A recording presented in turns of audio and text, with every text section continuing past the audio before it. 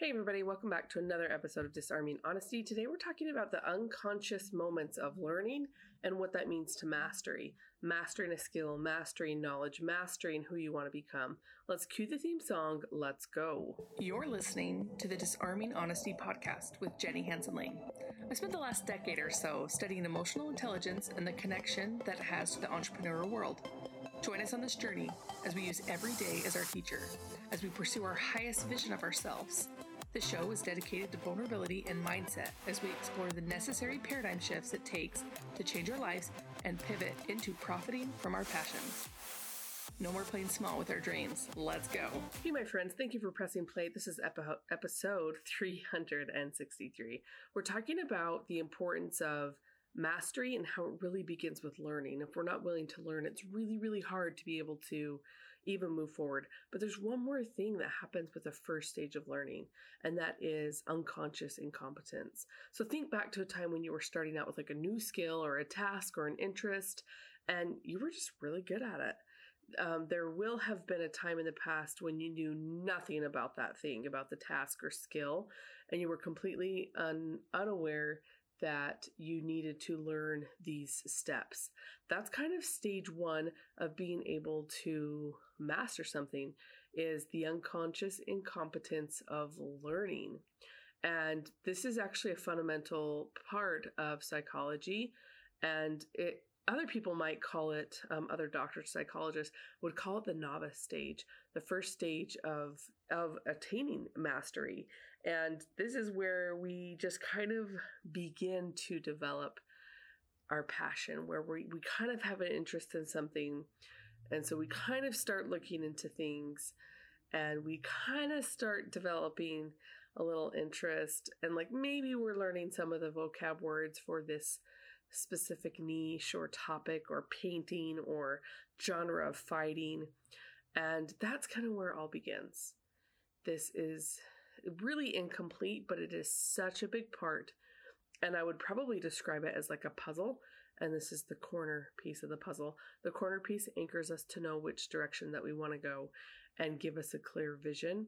Without that corner, it's really hard to develop the skills and everything else that you want to do moving forward. And so a lot of people play around in the unconscious incompetence stage, and maybe they don't move forward. But there are definitely stages of learning, and there is definitely stages of mastery. And so, learning occurs when we're able to gain a mental or physical kind of grasp on a subject or something we're interested in, and make sense of it in how it fits in our world, and being able to interpret it in our own way to say, okay, I really like this, and I'm going to acquire new skills to be able to move forward and figure it out. This is really crucial because it's a process, right? And, once that we've gone through this kind of novice stage, then we can be kind of beginner mode, right? Like the second stage in the process of learning is becoming a beginner. And this is where we're adding to the vocabulary. We've learned a couple words, now we're adding more, and we're learning more about how these things work together. And we're learning concepts and principles of this new world, and they go hand in hand with being a novice learner to be able to be an advanced beginner. And as you do that, then you move into the third stage, which is competence. And this is where you're able to be qualified in certain areas. Like, oh yeah, I can mix red and yellow. I can get a good orange, right? You are competent enough to be learning more because you have the foundational information before.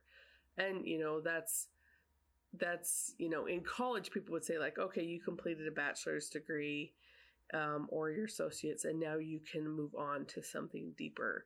But in the world of learning, like, you really have to do things to be able to become a master. And learning is just such a crucial part of being able to even unleash passion. Okay. So if you're not willing to learn, how in the world can you even increase your passion, right? And to me, I feel like learning involves far more than thinking. It involves your whole personality, your senses, your feelings, your beliefs, your values, your will, your intuition. And it occurs when you're able to just have that aha moment of like, oh, this is what I want to do.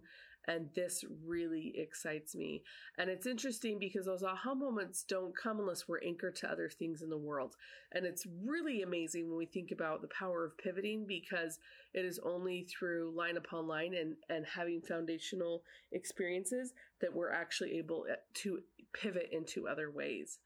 And so we can definitely master learning, but we can also become masters through learning.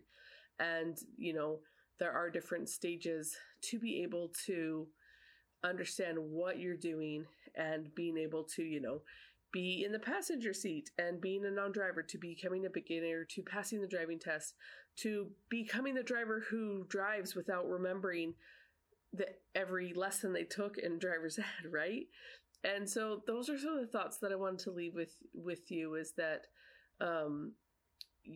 you have the power to become a master and to have mastery in your life, with the humility to understand that it comes from learning growth. And this inspiration, came to me as I was listening to a influencer named Myron Golden, and he teaches people about money, and he uses the Bible and positivity, and it's really brilliant. And something that he said was that, learning is the first stage of mastery, and it is so true. So I hope you guys are well. I hope this serves you well, and that you serve yourself to be able to, have those learning growth moments where you can master into those things you're passionate about. Love you guys. Peace out.